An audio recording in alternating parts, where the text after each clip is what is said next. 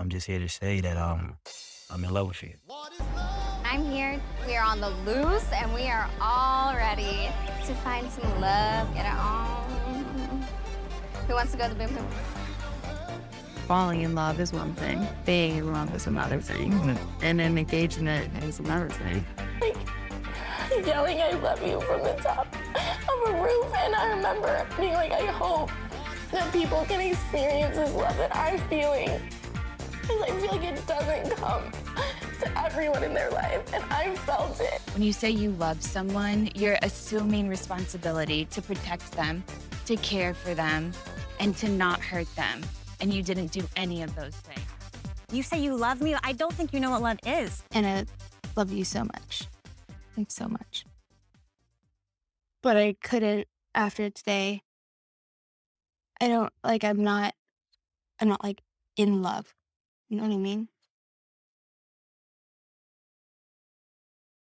What is love? A question that plagues the minds of bachelors and bachelorettes everywhere. Some take it seriously. They genuinely want to know who's here for the right reasons. Usually those people are the leads in the show, so obviously they want to end up married.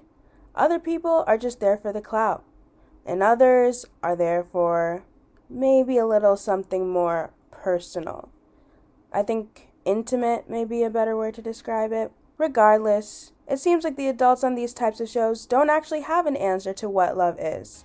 So I look to my friends, teenagers, to answer the question for us. If you could give me a definition of what love is to you, what would it be? I don't know, it's just like a certain bond that like people share.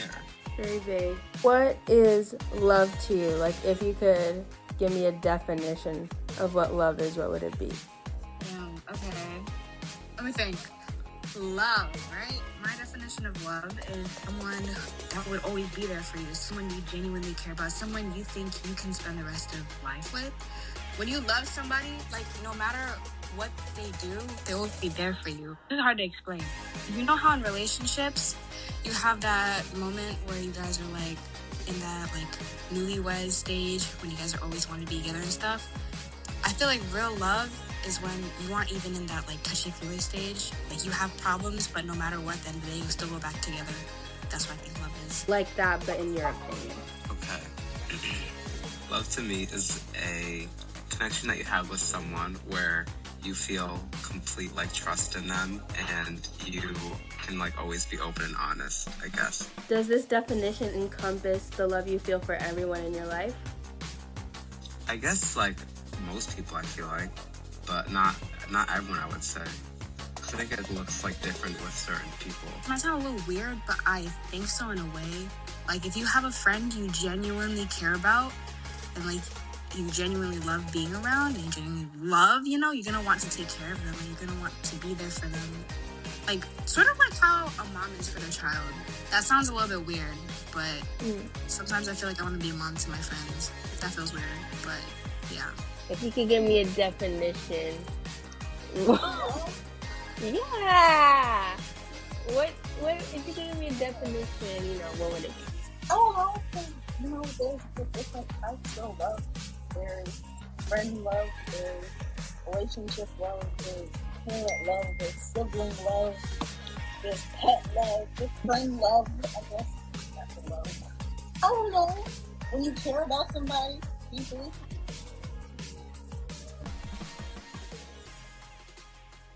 Thanks for tuning in. My name is Ayana, and today we'll be discussing, you may have guessed it already, what is love? How could something that everyone is looking for be so hard to find? Why and what leads bachelors and bachelorettes to the point where they have to go on this contrived journey to find the one? Part of the reason could be they grew up in the same society that we do, living with the same pressures that we do, and taking in similar media that we do. But what is the media really telling us love is?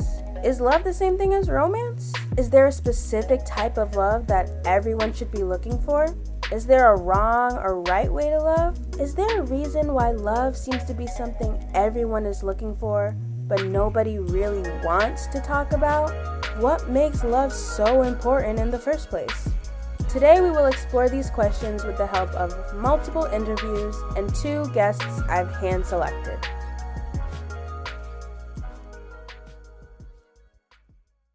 Out of all these types of love that you already derived, is there one that you feel like is seen as most important in the media or in society? I would say if based on media stuff, it's mostly about relationship. You don't really see people talk about, oh, I love my sibling. Probably with a romantic partner. I don't know. I don't see a lot of media stuff about love with parents and your friends and stuff. I feel like most of this broadcast is romantic relationships. As the most important in media? Yeah, like you described, your definition I don't think there genuine love being portrayed in the media, if that makes sense. Because I feel like nowadays everyone is all about one night stands or a hit and dip type thing. So I feel like genuine love is just not there. Because everyone just wants one thing and just leaves after, you know? And growing up or even now, did you ever feel pressure, or do you think there were influences that conditioned you to feel like you needed to have a romantic partner or be in love? Yeah, I think so. I feel like it's kind of societal norms of oh, you're always supposed to have a crush, like someone at a certain time, but that doesn't always happen for people. Out of my friends, maybe 1 or 2 have dated somebody. So I've never thought about dating anybody. I mean, my parents obviously are not there. Just maybe talk about that. Okay. But I've never thought about dating anybody. Would you say that's a rare thing? Do you think that generally most people do and you just happen not to? I would say yes, because I mean, a lot of people are like, oh, I have a crush on this guy and I really want to start dating him, but I'm shy and blah, blah, blah, blah, blah. Or this guy's hot and I should date him. Even, I mean, I don't know how other people think. Definitely! Not even childhood. Right now, I definitely feel that. It could just, I feel like everywhere you go, you see people together and you're like, wow, I really want that for myself. You don't really see, what's on the inside of the relationship, though. You just see, the pearly whites of the relationship, you know? Right. And, not necessarily TV, but literally, all over Instagram, TikTok, Snap, you'll see, happy couples together and be like, wow, I'm kind of jealous, you know? And it feels like society now kind of makes everyone feel like they should be in a relationship. You know? I feel like everyone feels the need to be in a relationship. If you've never been in one, everyone sees you as, lame, right? Mm-hmm. But, if you've been in too many relationships, then people kind of see you as, well, I guess, people favor people who've been in a relationship more, but I definitely think that there's this need to be in one because of media and TV and stuff.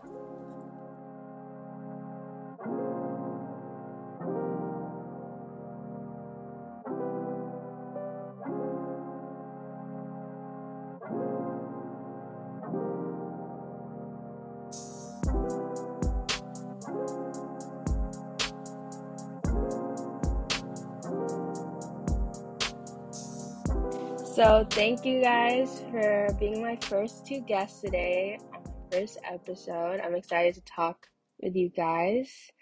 So my guests today are 2 of my friends from school. If you guys want to introduce yourselves real quick. Hi, I'm Lamia. I'm Mimi. Great. Although there were no preparations for this conversation prior to inviting my guests to the show, my guests already have a general idea of the types of questions I asked my first interviewees. So I went straight into a topic that could center us and give us a starting point to get into some deeper ideas. I decided it would be best to talk first about our attachment to romance and how it influenced the types of film we watch, including TV and movies. At least for me, I feel like I said, my general watching history, the types of shows I watch are always very romantic. But even if I think about my life in general, I feel like there hasn't been a time where I haven't thought about my future of getting married or having a boyfriend. For me, I think because I grew up in a more Muslim community where dating or the idea of going after romantic relationships over like anything else is kind of stigmatized. So I never really had that pressure. Yeah, I think that, like, I don't know if I've felt pressure, but I think I've definitely been conditioned to think a certain way. So, and because I've been conditioned, it doesn't feel like a pressure. So, like, I think about when I'm older, like, you know, everyone's feared they don't want to die alone. Sometimes when I think about, like, relationships in the future, I'm like, well, eventually I'm going to have to get a relationship because I don't want to die alone. I watch a lot of romantic TV and movies. I know, Mimi, you don't really do that. Is there like a specific reason why those types of shows don't interest you? They have to be really original for me to find them interesting. I think there was only like one romantic movie that I really enjoyed, and it was really like unique and different. I just think sometimes romance displayed in the media is really cliche and unrealistic, and it's not the kind of romance that I envision for myself. Like, I don't even find it interesting. So like you already have that notion that anything that I'm watching on TV that has to do with a romantic situation is fiction. Maybe not fiction, because I think cliche, because I don't think cliche doesn't necessarily mean real. Like, someone could have that relationship. It's just, I think, really unoriginal. And I don't want an unoriginal relationship. Kind of like me saying, there has to be some kind of like element that isn't just romance for me to keep watching, especially if it's a show. If I'm watching like 12, 16 episodes of a romantic show and it's just about two people getting together, I'm gonna end up finding it boring. So there has to be some other mystery or some other, if it's a mellow, there has to be like something about their relationships with other people or something besides just like the main couple. Like, I feel like I see romance in real life all the time. You know, people get married, you know, all these things. But never do I see a zombie apocalypse, you know, and never do I see, like, all these things. Like, I think that's, like, just entertainment-wise. If I'm watching something purely for entertainment, I'm not going to watch something that's just, like, a small, exaggerated version of something I see all the time. I just like gravitate towards it because I feel like I'm not thinking about romance in my daily life like how Mimi described it, like people getting married. I don't see that as romance. I feel like romance in real life is so cringy. And something about watching it on TV or in movies, film in general, it's just they're romanticizing romance, so they make it like look so appealing. And so my expectations for romance, I feel like, are warped by what I've seen in film rather than real life. That kind of reminds me of the male gaze and how in movies, even like Disney movies, how the women are depicted and how like their relationship develops, like between Ariel and Prince Eric. She can't talk. So it's like, what do you like about her? Like, I'm just like, so you just found this like hot girl laying on the sand and you're like, oh, let me just save her. And then like, is it appealing that she can't talk? And then she also looks good. And I'm just like, something's not right about that. Or then kind of how it's supposed to be romantic for a girl to be saved by a guy. And it's supposed to be romantic for the girl kind of to be like in search of this guy to fulfill her dreams of being a wife and a mother. But is that like the only thing that will fulfill your life? But that's still the narrative that I feel like is displayed in a lot of kids' movies. I think the reason that I didn't grow up thinking about relationships and thinking about romance is because I watched movies like that, and I thought it was so, like I don't really like that whole damsel in distress kind of thing. I know other people do. It's just personally not for me. And I didn't watch a lot of Disney movies, but the ones I did watch were about, like, the Disney princess or whatever, like, doing what she wants to do, and then somehow love, like, comes in, like, Princess Tiana, like, she was, you know, working for her dream, and then she ended up meeting Prince Naveen, but that was never her priority. So I watched movies like that instead. So instead I started, like, prioritizing, like, my education or whatever I needed to do instead of over that, because I just figured that something like that would come along one day, and if it doesn't, that's okay too, because I would still have my dream. how do you see, like, the glorification of romance in more like tween or teen TV shows or movies? I always loved the adventure genre. I noticed, like, we were talking before about, like, romance movies. And I said, no, I don't really like to watch romance movies. But I noticed that romance, in some way, is always involved in, like, so many different genres of movies. You know, like, in all the adventure movies I watch, there's always, like, at least one couple in it, you know, and, like, you know, or, like, the main character finds a love interest. Even movies when it's, like, you know, the main person and the sidekick, the main person always has a love interest or will get a love interest. And I think that's what, like, completes the movie. And I noticed that I started to realize that. Like, one of my favorite Disney movies ever is Moana. And I love the movie, and it's very adventurous, and she goes on this big journey. And I remember, like, thinking to myself and catching myself, wow, wouldn't it be so great if, like, she had a love interest? I noticed that. I noticed myself thinking that. And then I, like, thought to myself, but also why? But I would love to live Moana's life. I think, you know, adventure and movement is so fun. But I think it's also because I would want a love interest in my life. Like, I don't know. And so I don't mind romance in movies. I'm not a fan of the genre, but I just noticed that it's always included. It's like a universal experience for people to put themselves in the shoes of the main character if they feel like they can relate to it or they would like to see themselves in that position. I feel like people who watch The Bachelor, Bachelorette obsessively, like I do, like it's habitual for me now, to watch it, is because it seems so unrealistic for someone to ever, why would 30 people genuinely, using air quotes, want to have a relationship with me, or the chance to have a relationship with me, as if I'm this hot commodity, but I'm really just a regular person. So, like, similarly to, like, Moana's characteristics, like, she's brave, she loves her family, she's adventurous, and she's kind, and she, like, all these qualities that someone might embody themselves or want to embody, they would put themselves in her shoes. But I think it's also important, like you mentioned, there's something unfulfilling about Moana because she doesn't have a love interest. That's a great representation that you just mentioned of how romance is glorified, because how can you live without being in love? Then the whole, like, stigma around being over 30 and not being married. There's nothing wrong with that, but it's still horrible because you're supposed to have been there, done that, or at least been in love before.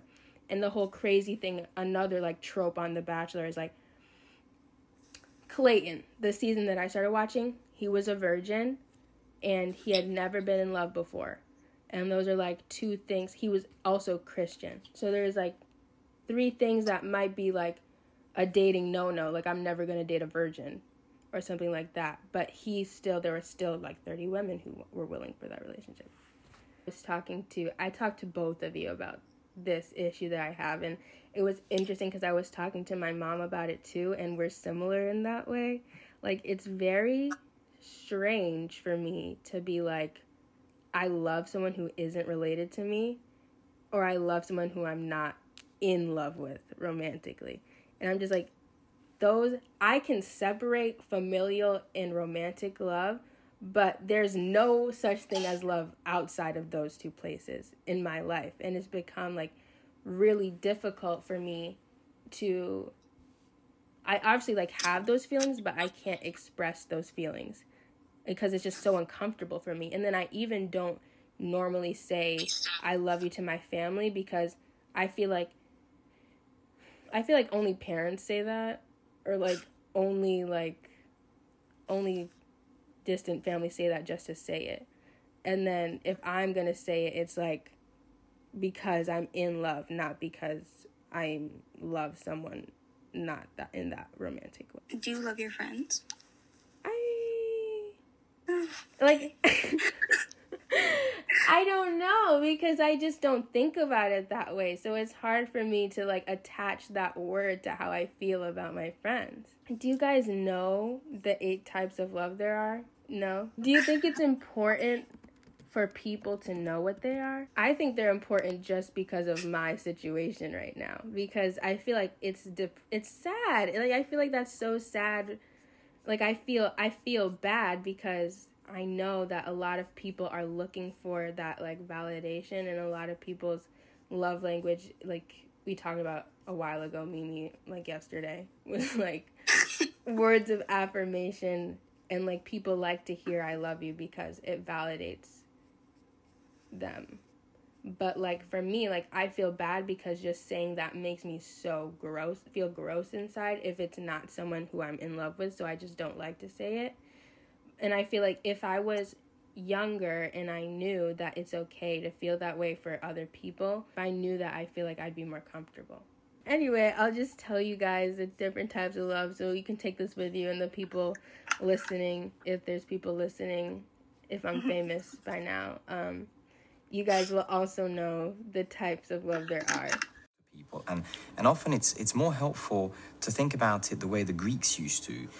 They used to break it down in terms of 8 types of love. The first one is eros. Eros is about the body. It's also called often passionate love.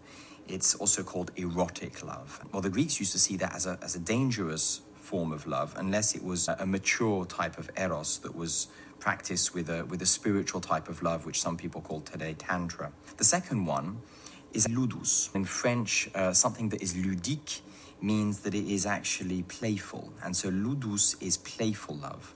Think of it as in a relationship, the moment when you flirt at the beginning, it's about emotions, it's about feelings. And eros and ludus often are confused because they go together, at least in the early stages of a relationship. And they often get confused again with another type, which is called mania. Mania is called obsessive love, and it's very possessive. And the Greeks used to say, in a relationship, you need to make sure you cultivate eros and ludus and reduce mania. Mania is, you can see it often in relationships because it becomes obsessive. It's based on the need. It's based on jealousy, and it's a form of love towards survival, actually. It's also to do with the body and feelings. And then there is another one, which is called philia. Now, philia is, you could think about it as friendship or affectionate love. So it's often known as platonic love because Plato used to describe it as non-erotic. But philia is often related to the idea of the mind and sacrifice. And you'll find this in, for example, people's friendships, but also dedication to an ideal in a government. Soldiers going to battle would often be displaying philia. So then you have storge. Now, storge is the most unknown type of Greek love that very few people even know about. It's to do with memory. It's to do with time. Often you can remember that as family. It's to do with habit. So if you spend a lot of time with people and you just are used to being around them, you'll probably develop a form of storge love. It's also common with childhood friends, for instance, or colleagues that you've been working here for 25 years or so. So storge is to do with time and habit. Pragma is also to do with time, but it's much more to do with effort over time. If storge is about habit, pragma is about effort over time. So you often hear people talking about pragmatism. Pragmatism is a form of love of truth and wisdom, and it's the idea of pursuit of that love of truth and wisdom over time. So pragma today is known as pragmatism, but it's also a form of love. It's the love of effort over time. Philautia is the mirror. Philautia is the love of self, not to be confused with the narcissistic love of self, the obsessive love of self. It's more the love, as the Buddhists would call, self-compassionate love of self. The Greeks indeed used to say that before you could love anybody in any way, you need to first love yourself. So philautia is knowing and loving yourself. It's to do with the soul level. And the last one is agape, which is also very unknown. And you could think about it as the love of the world. It's selfless love. It's non-conditional love. It's the idea that It's to do with spirit and spirituality. People often develop agape later on in life, and you'll see agape in spiritual leadership, but also in workplaces. Agape is when you just decide that you dedicate your love towards an ideal without it having any condition, and it's very related to faith as well, that you, even if you get it disproved, you still continue loving in an agape way. All these different types of love there are, and like we only know two. So I would say that at least The Bachelor capitalizes on Eros and Ludus. They create the like fairy tale scenarios, which are playful and exciting, but then they also have the more sensual dates that are romantic and sexual. It's just, there's no pragma. Like how, I mean, for some people, obviously, because some people are still in relationships after being on the show, they have a love that endures, but it's also like 6 weeks time. You barely know the person in 6 weeks. You haven't even seen them every day. And you've developed this love for them, a love that lasts, a love that can stand like arguments. Like, when do you argue when you're in this like fairy tale land? You're not going to argue with someone. You don't even know like if they're clean at home. You don't know if they smack when they eat. Like, that might be a deal breaker for me. I'm not going to lie. On like, do you think that The Bachelor glorifies romance? In what ways have you seen like the glorification of romance in media or in like your observations of just people or even your own experiences? Yeah, that's spot on. I definitely think it does, for sure. And I think it's sort of like this, I mean, they talk about it. They talk about like, you know, finding the one or my person, or it goes back to this idea of sort of like a fairy tale ending and being like whisked away and you know, like not being able to sort of like be in touch with reality because you're so in love with somebody, and it's all going to be sunshine and roses every single day. And, you know, like these, you know, picnics on the side of a glacier and all this craziness. And I think that, you know, what's reality is like going to the grocery store and doing your laundry and sitting around in your sweatpants and like watching a movie. Like those are things that are real, where like you're getting to know somebody. If you get to that stage, like that's the level of comfort and understanding you have as you are falling in love with somebody. Like I wouldn't want to be anywhere else with anybody else in this moment. And that sort of like comfortable, like Sunday afternoon kind of love, I think is more powerful than this like Cinderella version that The Bachelor is trying to get at.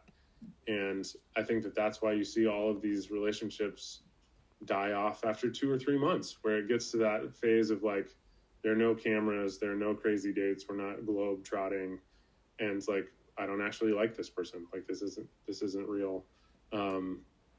So I think the proof is in the numbers there.